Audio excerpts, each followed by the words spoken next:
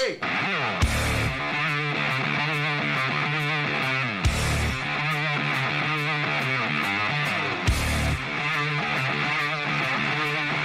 There's only one nation, Raider Nation. You're listening to Silver and Black tonight on the Mightier 1090.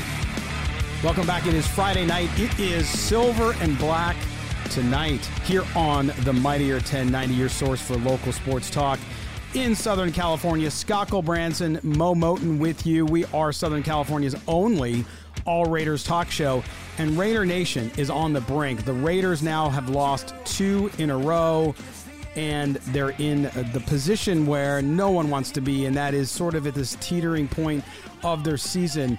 They've had winning records through 9 games in each of the last three seasons, yet they've never finished above 500. Will that happen again? Are we seeing another November, December collapse?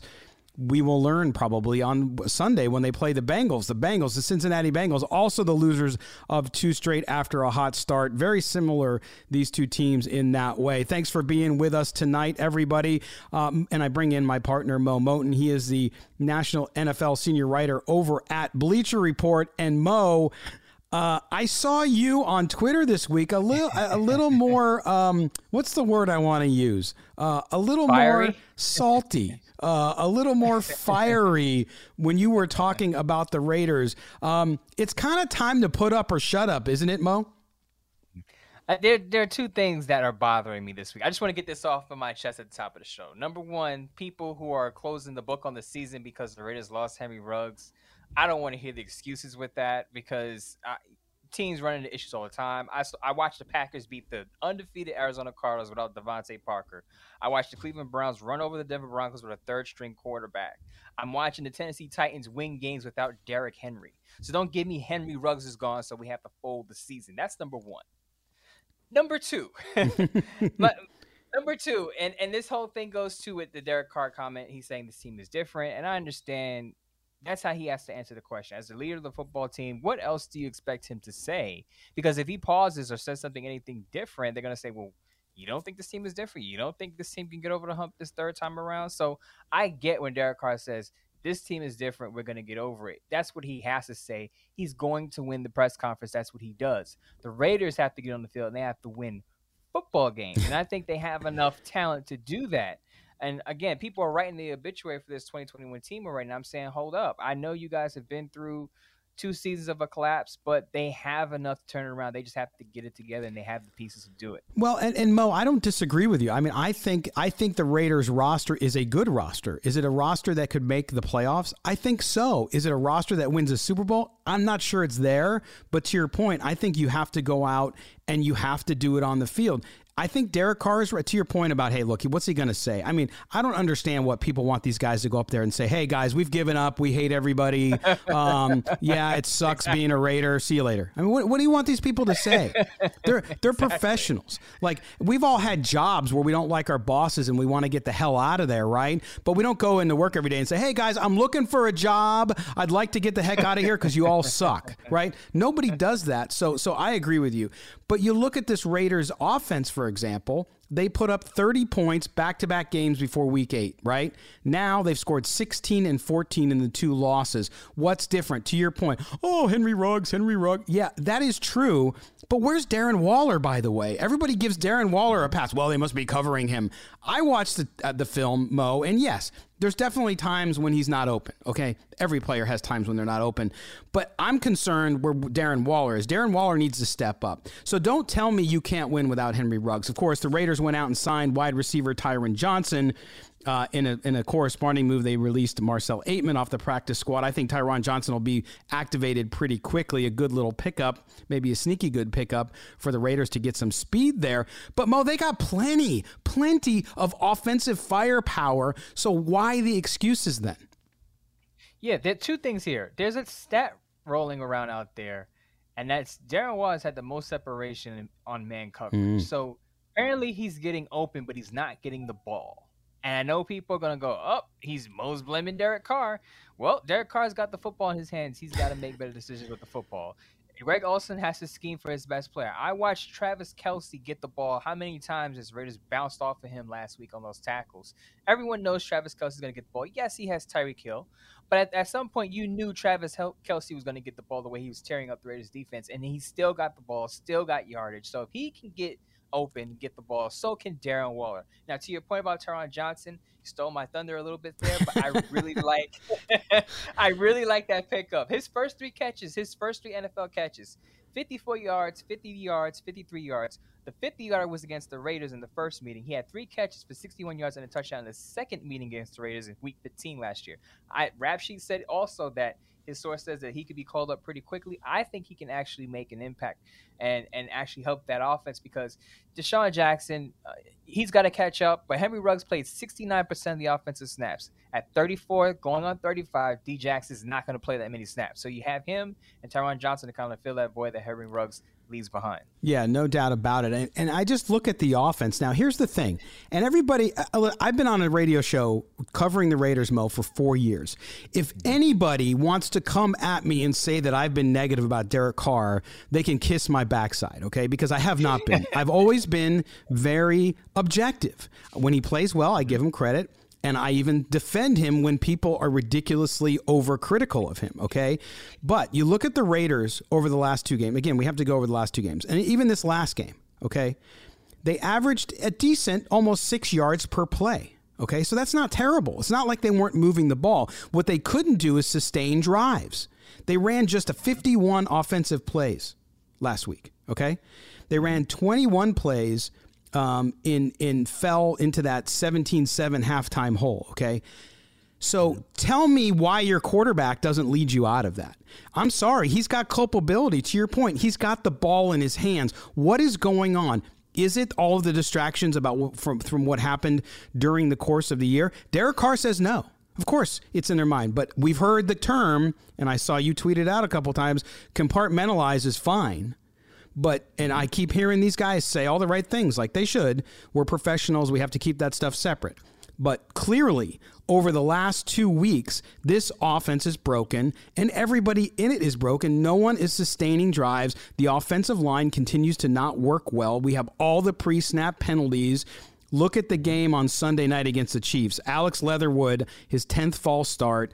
Brandon Parker, again, with key penalties at terrible times, all pre-snap. So this offense, everyone said during the offseason, work on the defense, work on the defense. You and I said offensive line, offensive line, offensive line. Mm-hmm. And so far, when the Raiders have looked bad this season, Mo, and they've looked very good at times too, it's been that offensive line. Right, and I'm not going to try to sit here and say this is all Derek Carr's fault. No. That Chiefs loss, I feel like he had a meh game. It wasn't terrible. Right. It wasn't good either. It was kind of meh. Now, I will say this. Now, I will defend him in this matter when I hear people say, well, what is he doing throwing up the ball, on third down? He could have made a better decision. I remember, Scott, last 2 years, people would say he's got to give his wide receivers, his tight end, a chance. He's got to throw it up and at least try to draw a PI, a pass interference. Now, he does that against the Chiefs, and people are still upset at him. So what you want him to do? Do you want him to take the sack, throw it a ball, or do you want him to throw it up? Because those are his only 2 decisions when he has 3 defensive linemen bearing down his neck. Right. So I'm not here to say it's all Derek Carr's fault. He has to be a big part of it because he is the quarterback. And if people have been tweeting me, Derek Carr's a top 5 quarterback. Derek Carr's a top 10 quarterback. I have consistently said he's slightly outside the top 10 in that 12-13 range. And people continuously tweet at me, he's top 5. No, he's top 10. Well, if he's that good, he can get you some wins despite the loss of Henry Ruggs with the Darren Waller, with the Hunter Renfrow. Now you have speed as Deshaun Jackson catches up with the playbook. You bring in Taron Johnson, who I think is going to be called up soon.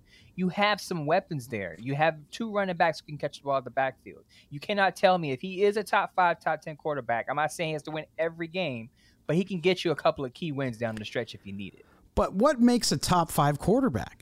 To me, it's not stats, man. I keep saying PFF put out some stats as well. There is long throws. Who the heck cares? You have to win football games.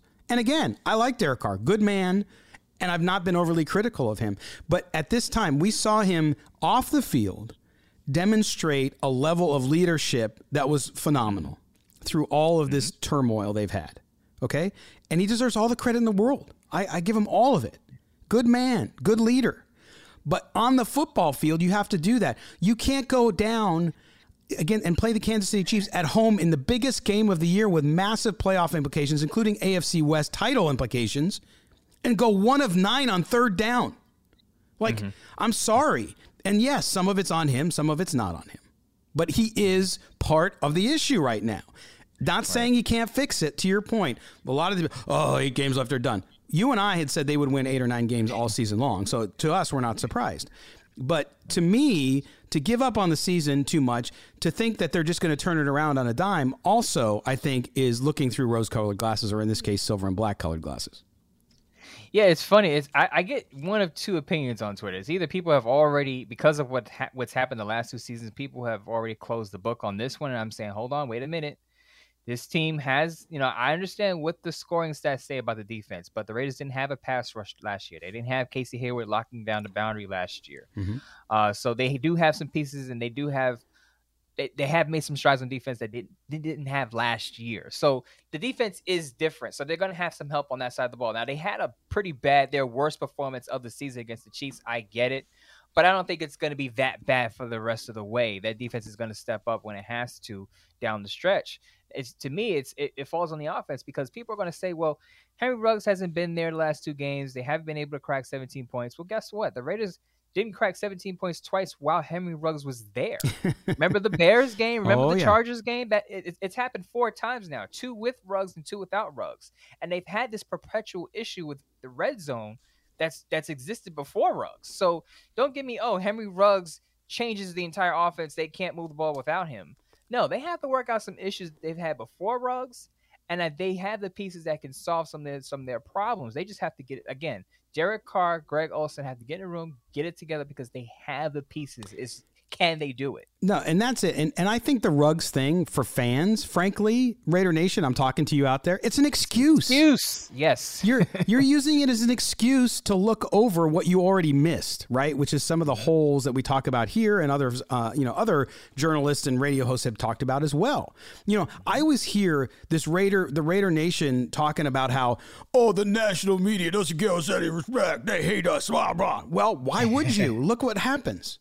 Okay, so my point is that no, the season's not over. Is it going to go the way you thought when they were 2-0? Everybody was thinking Super Bowl, right? Everybody's thinking 11, 12, or at least not everybody, but some people were thinking unrealistically, in my view, that they do this. The offense has now crapped the bed 2 games in a row. Okay, and to your point, they had a couple other games. So when the offense is off, this team does just not move. It doesn't go. Right. It doesn't matter how well the defense plays. So for your team to win, you have to have that offense going. Now, on the other side of the ball, defense. Gus Bradley's game plan against the Chiefs. Gus Bradley's done a great job this year. I don't know what the heck he was thinking. I don't know what was going on. Sticking with cover 3 at times instead of doing the 2 high safety alignment. They did it a couple times. They faked it a couple of times to make it look like they were going to play it. But he schemed and planned horribly. They didn't get the pass rush. We talked about it on last week's show. They had to have the pass rush from the front 4. They could not get home. And I love Max Crosby. Max Crosby is one of the young, budding stars in this league. But don't tell me about his pressures. I don't care about his pressures. He has to sack the quarterback. You're absolutely right about that, Scott, letting off some fire there. Yeah, we both are. But I totally understand you. And I never answer the tweets about the holding. I get it. Max Crosby got tackled on one play. I do. I saw it, and I get it. But you know what? The best pass rushers in the league, that's what they deal with on virtually every play. So I'm not going to say, because the refs didn't call holding on Max Crosby, that's why, the Raiders lost and the defense sucked. I mean, if you're a budding player in this league, you're going to be one of the best, you're going to have to fight through that. That's just that. Is it fair? No, but that's just the reality of it. Now, as far as this defense is concerned with their game planning, I found it interesting that the Chiefs were able to just single out John Abram. And we've talked about John Abram previously on the show, making some strides. He took a huge step back. He got mossed by Darrell Williams in the end zone. I believe he was targeted 9 times and he allowed all 9 completions. Yeah. They basically got the matchup they wanted with him and just picked on him all night, along with him with Brandon Faison on the outside. Yeah, 9 catches for 127 yards and 2 touchdowns against Jonathan Abram. He not only went backwards, he dialed up the Back to the Future DeLorean and went back like 20 years, man. I mean, this was terrible. And again, you and I have given him a lot of credit here on the show for the work he's put in, for his maturity and what he did. But yeah, it was a massive step back. And that's my biggest concern too, Mo, is that, I said it before in the piece I wrote up for the station we're on in Vegas on Sundays. I wrote a piece saying, the top 3 things they needed to do to win. And one was you got to be able to know how to play and you got to show up in big games, right? Because you getting in the playoffs doesn't matter. You try to win in the playoffs. And this was a precursor, and this had a playoff feel to the game. Not only was it a division game against your arch rival, one of your arch rivals, but it was a big game on a national stage. And guess what? They all failed. I mean, that's just the way it is. I know Raider Nation doesn't want to hear it, and they want to blame the referees, and they want to talk about how bad the broadcasters are and how the broadcasters are anti-Raider and all that crap. You know what's anti-Raider, Mo? Anti-Raider is penalties that are terrible pre-snap. Anti-Raider is not catching the football. Anti-Raider is not being able to cover a guy and giving up 127 yards and 2 touchdowns. That is what's anti-Raider. You know what else is anti-Raider? A commitment to excuses. Yeah. And I tweeted this last week. I was like, look, I don't want to hear any excuses. We've heard it already. I get it's been a tough season for the Raiders. They've gone through some things that no other team has gone through this season. I understand that. But no one's going to feel sorry for you. And you have to be able to compartmentalize, as you said it early in the show, and move forward. And as I tweeted also, we talk about the offense one more time. The offense put up, I believe they racked up 403 yards against the Giants and just couldn't punch it in the end zone. If Derek Carr connects with Darren Waller in the end zone and Carlson splits the uprights on a 25-yard field goal, that game is tied. You're going in overtime with a chance to win. So don't give me, the offense is wrecked now. The refs are against us. You have to pull your big boy pants up, play football, and win football games. That's it. I just don't want to hear the excuses this year. Yes, and now that we have that off our chest, I want to talk about, Mo, is moving forward, because you're right. We talked about it at the beginning of this, which is this team has the offensive firepower to score on anyone. They have the offensive firepower. Yes, they lost Alec Ingold. God bless him and his knee. Terrible, terrible injury to lose him for the season. But they have other tools there. We talk about Kenyon Drake. We talk about Josh Jacobs. We talk about Darren Waller, Hunter Renfrow, Zay Jones, some of these other guys. And now you have Tyron Johnson, excuse me. So you have it there. So, Mo, for them to get going, we know it's the red zone thing. That's been an underlying story for 3 seasons. But what else do they need to do? And what else have you seen that gives you the hope that Raider Nation should have that this team can turn this around starting this Sunday against the Bengals? Well, number one, I don't know how they're going to do it. As you mentioned, Alec Ingold is a huge loss for the ground attack. He's the lead blocker out there. They have to find some way to at least get the running backs involved where they're running the ball effectively or getting the ball out on short passes. You know how I said, you can use a short passing game to supplement the run game if it's non-existent. Now, when they move Alex Leatherwood inside, I was telling people the Raiders had eclipsed 115 rushing yards in back-to-back weeks.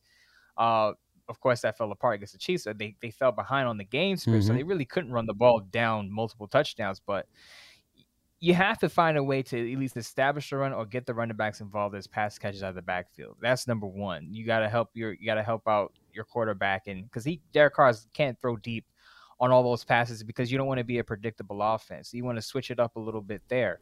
We talked about it earlier in the show. You have to get the ball to Darren Waller. He's your star player. He's your best pass catcher. Mm-hmm. Stars, as you said, stars play big in big games. So your star has to show up. Darren Waller hasn't eclipsed 60 receiving yards since week 2.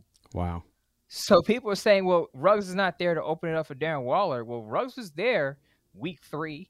Ruggs was there week 4. Ruggs is there, so you can't tell me the absence of Ruggs is the reason why Darren Waller has been underwhelming this season. He has to be involved, and he has to be at about 100 yards with a touchdown in these games because he has to step it up.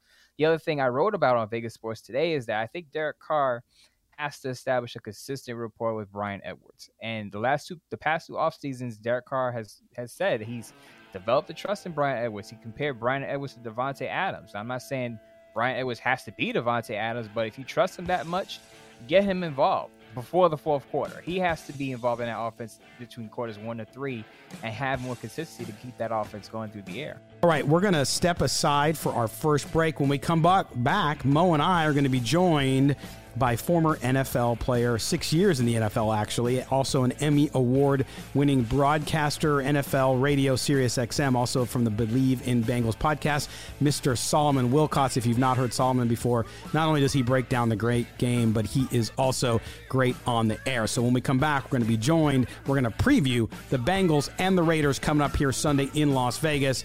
We will be right back with Silver and Black tonight on the Mightier 1090 SoCal Sports Talk.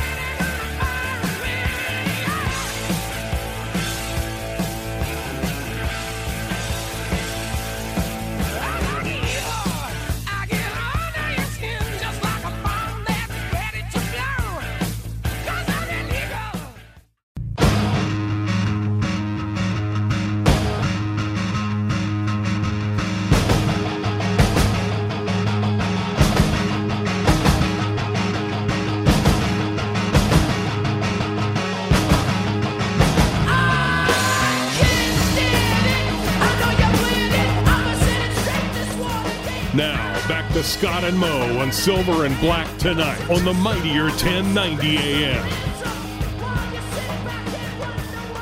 Welcome back, Silver and Black tonight here on the Mightier 1090 SoCal Sports Talk.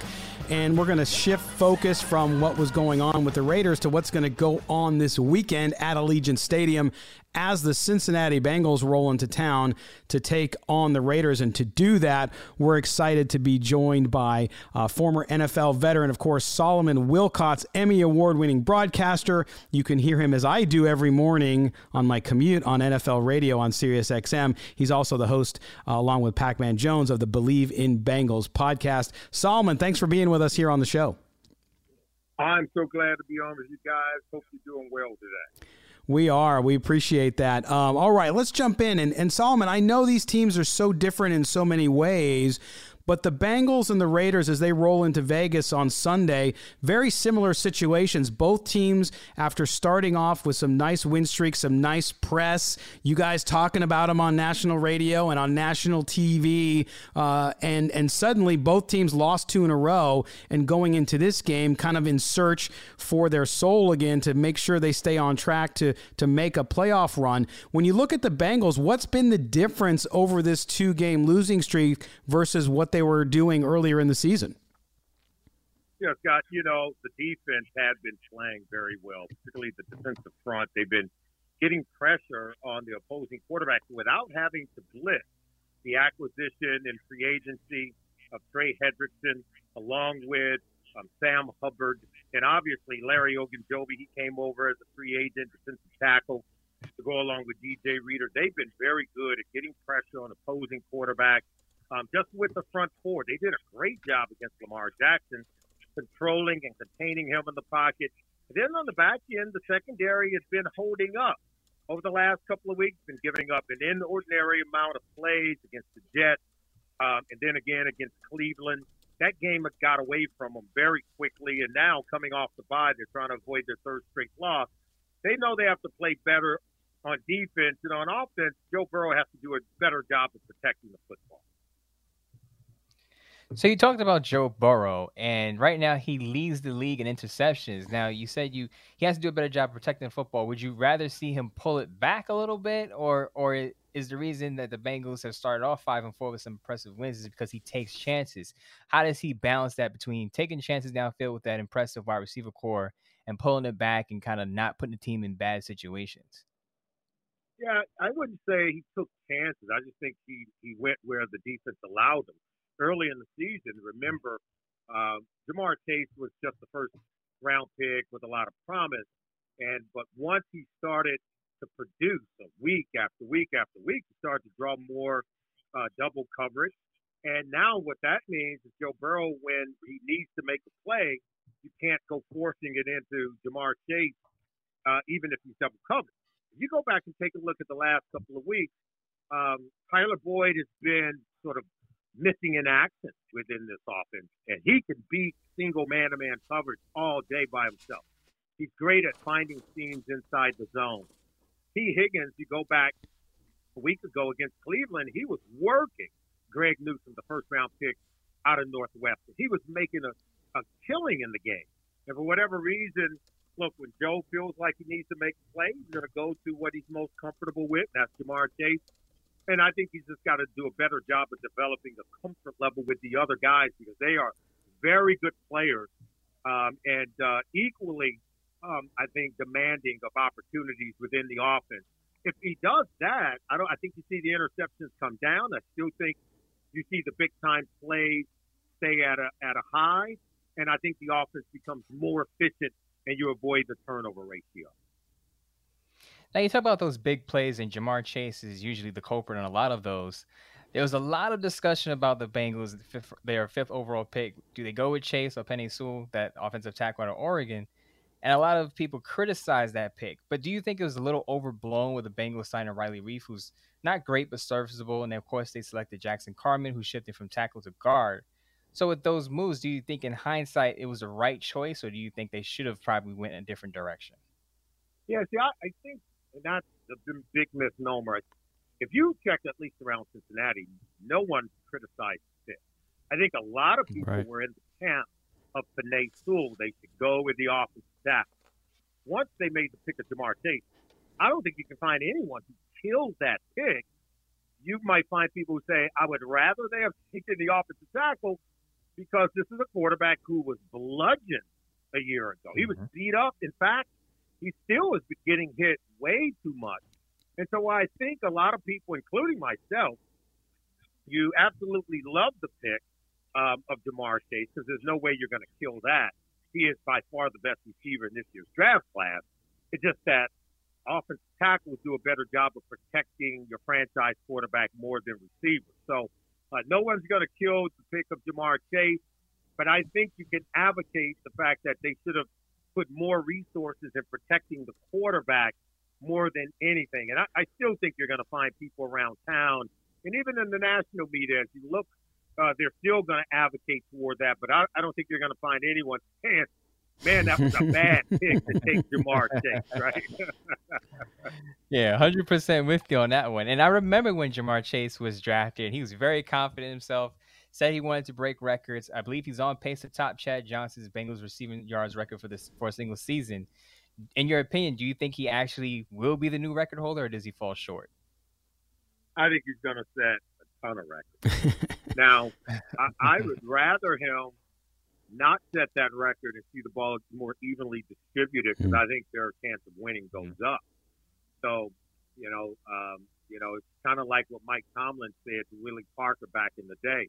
Every time he walks in the building, he walks past Vince Lombardi trophies, not past the rushing titles. Now, the Bengals don't have the Lombardi trophies in their building, but they're chasing the ultimate as a team. And obviously, you're going to put team goals over those individual goals. And I believe when Burrow, let's face it, he's still a young quarterback, right? He's still growing in this league. The guy is so courageous. Even Aaron Rodgers told him, hey, man, you got to start getting down. You got to stop taking those hits. You got to save your body. I mean, Aaron admires the play of Joe Burrow. So many of these veteran quarterbacks do, but they also want to see him be more judicious in terms of what he's doing, take less punishment, and they want to see him be successful. I think we all believe he's going to be that.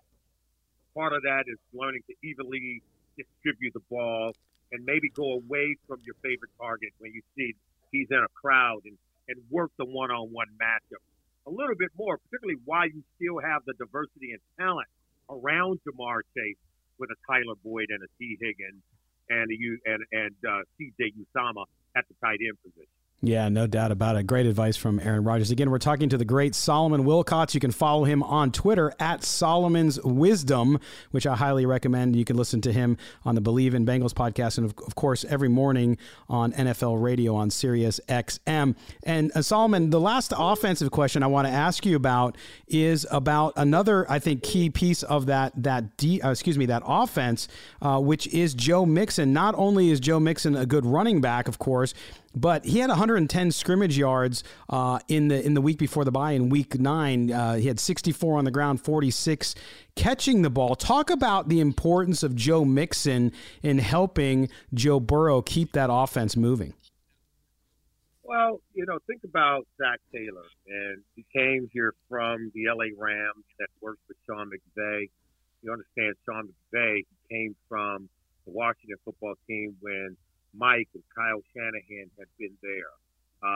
So when you think about the offense, the same offense that you see the Vikings running, Gary Kubiak took it from Denver to Houston, then from Houston on with the Baltimore Ravens. Then he went to Minnesota.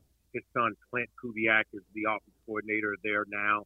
And this is the same offense that early in his career, Kirk Cousins had been working in. Remember, he was drafted by Shanahan and end up there in Minnesota. So the same way that they leverage the talents of a Dalvin Cook, right, in the Vikings offense, that's kind of what you're looking to get from the same thing that you're getting, say, in Cleveland with, Kevin Stefanski, who came from Minnesota, and they're leveraging the talents of their running back, Nick Chubb, to help with the passing game. It's the same system, same one you see with the 49ers in San Francisco. It starts with the run game.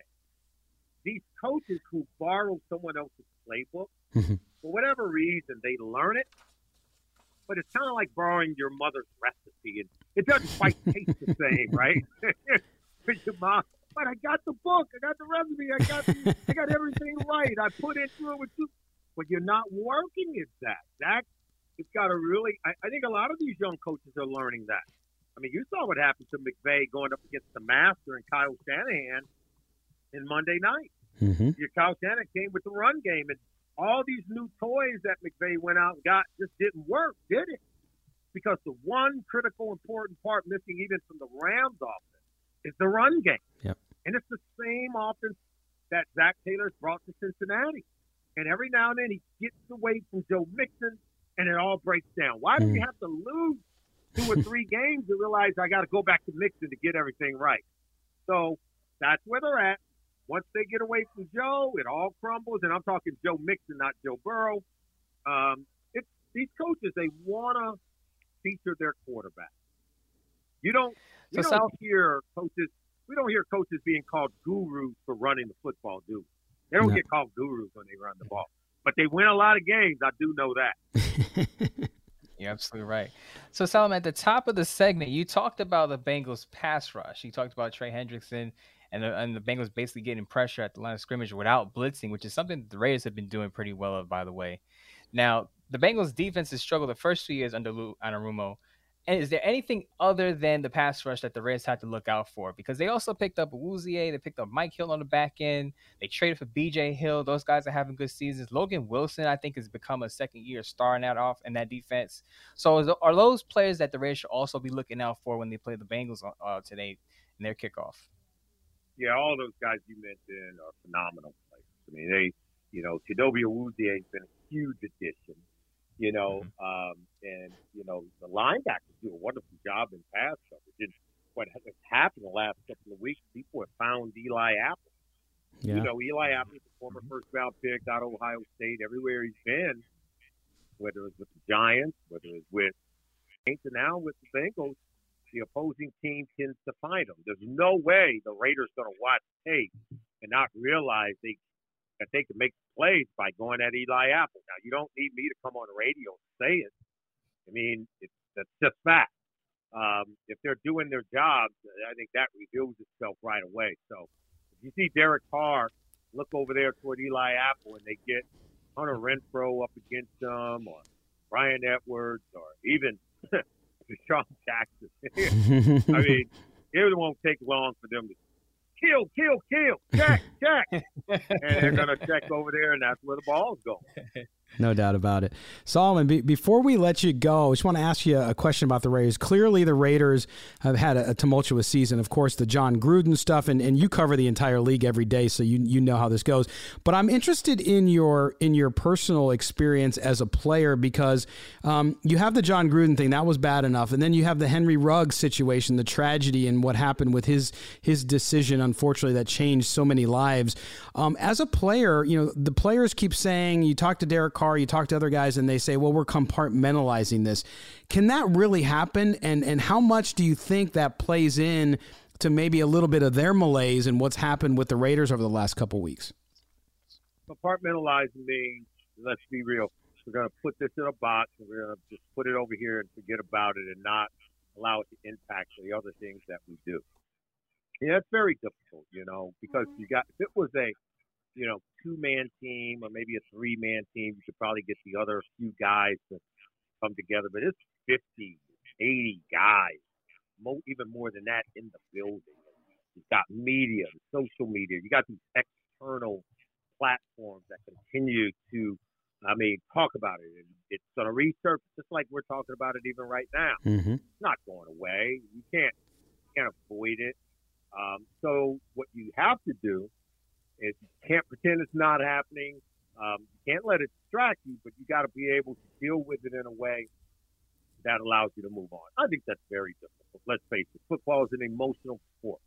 And those things that drain you emotionally take away from the energy needed to focus on the game, play the game at a very high level. There's just no way about it. You either allow it to fuel you or it's going to take away from you. And I don't know how you can let something like that fuel you. It's just very difficult. I think Derek Carr has managed this as well as I've seen any young man handle a crisis like this. This is beyond all of them. In fact, they shouldn't even be asked to endure anything like this, but, it's right in front of them, and it's going to be tough to do it. Let's face it. The Chiefs have won this division 5 consecutive years. The Raiders are in first place. Chargers in. By the time this whole thing, the dust settles on this whole thing, Chiefs are back in first place. They were in last place. Incredible. Because they're not dealing with the extra baggage that the Raiders are going to have to deal with. I think the Raiders are going to have to quickly mature as a unit. They're going to have to stick together, and they cannot find excuses for why it doesn't get done. Yeah. We won't. Let's not judge them now. Let's wait till the season's over, and then we'll be able to have a conversation about that. Love that. Great advice, of course. Solomon Wilcots, the great Solomon Wilcots. You catch him on NFL radio on Sirius XM in the mornings and also the Believe in Bengals podcast. Solomon, thank you so much for being so generous with your time, and we look forward to watching the game. Bengals and the Raiders. Enjoy. All right, guys. Take care. All the best. All right. Bye-bye. There you go. All right, Mo, there you go. What were we saying earlier? No excuses. The great Solomon Wilcots there talking, and that's why I asked him the question, Mo, at the end of the interview there was because the Raiders are going through this crazy time, and I don't believe that you can compartmentalize. And Solomon basically said that you can't. It takes energy, but he said you can't make excuses for where you're at. Right, because at the end of the year, when people are making decisions on jobs, they're not saying, well, it was a tough year, the Raiders went through this and that. No, they're going to make decisions based on the results. Yeah. It's a bottom line business. I hate to sound like a callous person on this one, but that's how decisions are made. There are no excuses in the NFL, period. There's not. And Mo, this team, I think, has to make a statement on Sunday when they play the Bengals. This is a tough game. The Bengals are a good young team. You heard Solomon talk about what they had on offense, what they have on defense. And so I think the Raiders defense will get back to where they need to play. And then the offense is going to have to show up. Yeah, it has to be a complete game. We talked about complimentary football for weeks now, and the Raiders, as I said, I'm not worried about the defense. It's the offense. Darren Waller has to show up. I know Solomon Wilcots talked about their linebacker, Logan Wilson, who I agree I think is going to be a star in this league, but Darren Waller has to get it done. If Deshaun Jackson has to pop up for 20% of the plays, get some big catches, has to get it done. The running game Doesn't have to be 150 yards, but has to keep the defense honest. If they can do that, the Raiders can win this game. They can, and I like the Raiders in this game. I know a lot of people are down on them, the Eeyores, the people who are down on the entire world, and they don't want to be positive. But I think the Raiders come out and they pick it back up. What the future holds, we don't know. I think this is not, like you said, not a gotta-win game, but it's pretty dang close. You want to win out at home here, especially after disappointing loss. You want to bounce back, get your swagger back, get your confidence back. If you're Jonathan Abram, don't allow 2 touchdowns and 127 yards. If you're Derek Carr, find Darren Waller all day long, and I think they will. Scott, and the other thing is you have a game 3-4 days later against the Cowboys on the road on a short week. So if you lose this game and drop to 5-5, you're looking at 5-6 if your offense is not right against a Cowboys team that's on fire offensively. That's right. And in fact, we're out of time tonight, Mo, but the next time we talk, you and I we're going to double dose it. We're going to be able to talk about the Bengals game, and we're going to be able to talk about the Cowboys game, because we'll be on Friday, of course, the day after Thanksgiving, which happens to be on my birthday this year. So I get to eat turkey on my birthday, which is a good thing. So we'll do all of that right here on Southern California's only All Raiders talk show, that, of course, Silver and Black Tonight. My friend, my good friend, Mr. Maurice Moton, thank you, my friend. And we'll talk to you. Have a great Thanksgiving, and we'll talk to you next Friday. Same to you. One message, though. Raiders, you have to win one of these next 2 games, because the show will be miserable. Their doors blown off twice, and we have to talk about that. That's right. So that's right. Mo, win one game, at least one. That's right, Mo. It's about us, not them. That's right. They need to win so that we have something good to talk about. I appreciate that. All right. For my partner, Mo Moton, make sure you follow him on Twitter at MOEMOTON. I am at LV Gully. For everyone here, Silver and Black Tonight, have a great Thanksgiving. We'll talk to you the day after, hopefully the day after 2 wins for the Raiders on Sunday, and then, of course, on Thanksgiving against the Cowboys. Enjoy your time, enjoy your family, and we'll talk to you next time, Southern California. Thank you for joining us. Please catch Silver and Black Tonight every Friday at 6 p.m. on the Mightier 1090 AM. SoCal Sports Talk.